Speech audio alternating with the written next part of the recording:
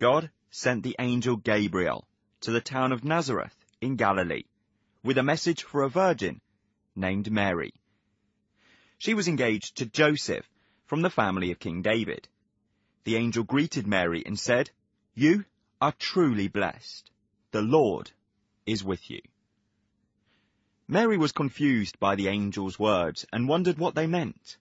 Then the angel told Mary, "Don't be afraid. God is pleased with you, and you will have a son.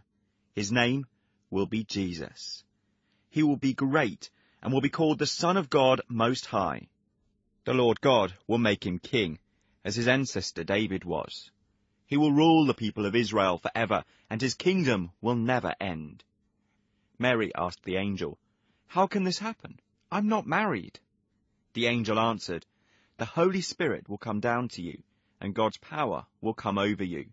So your child will be called the Holy Son of God.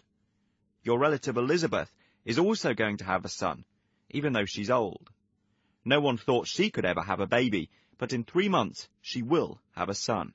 Nothing is impossible for God." Mary said, "I am the Lord's servant. Let it happen as you have said." And the angel left her.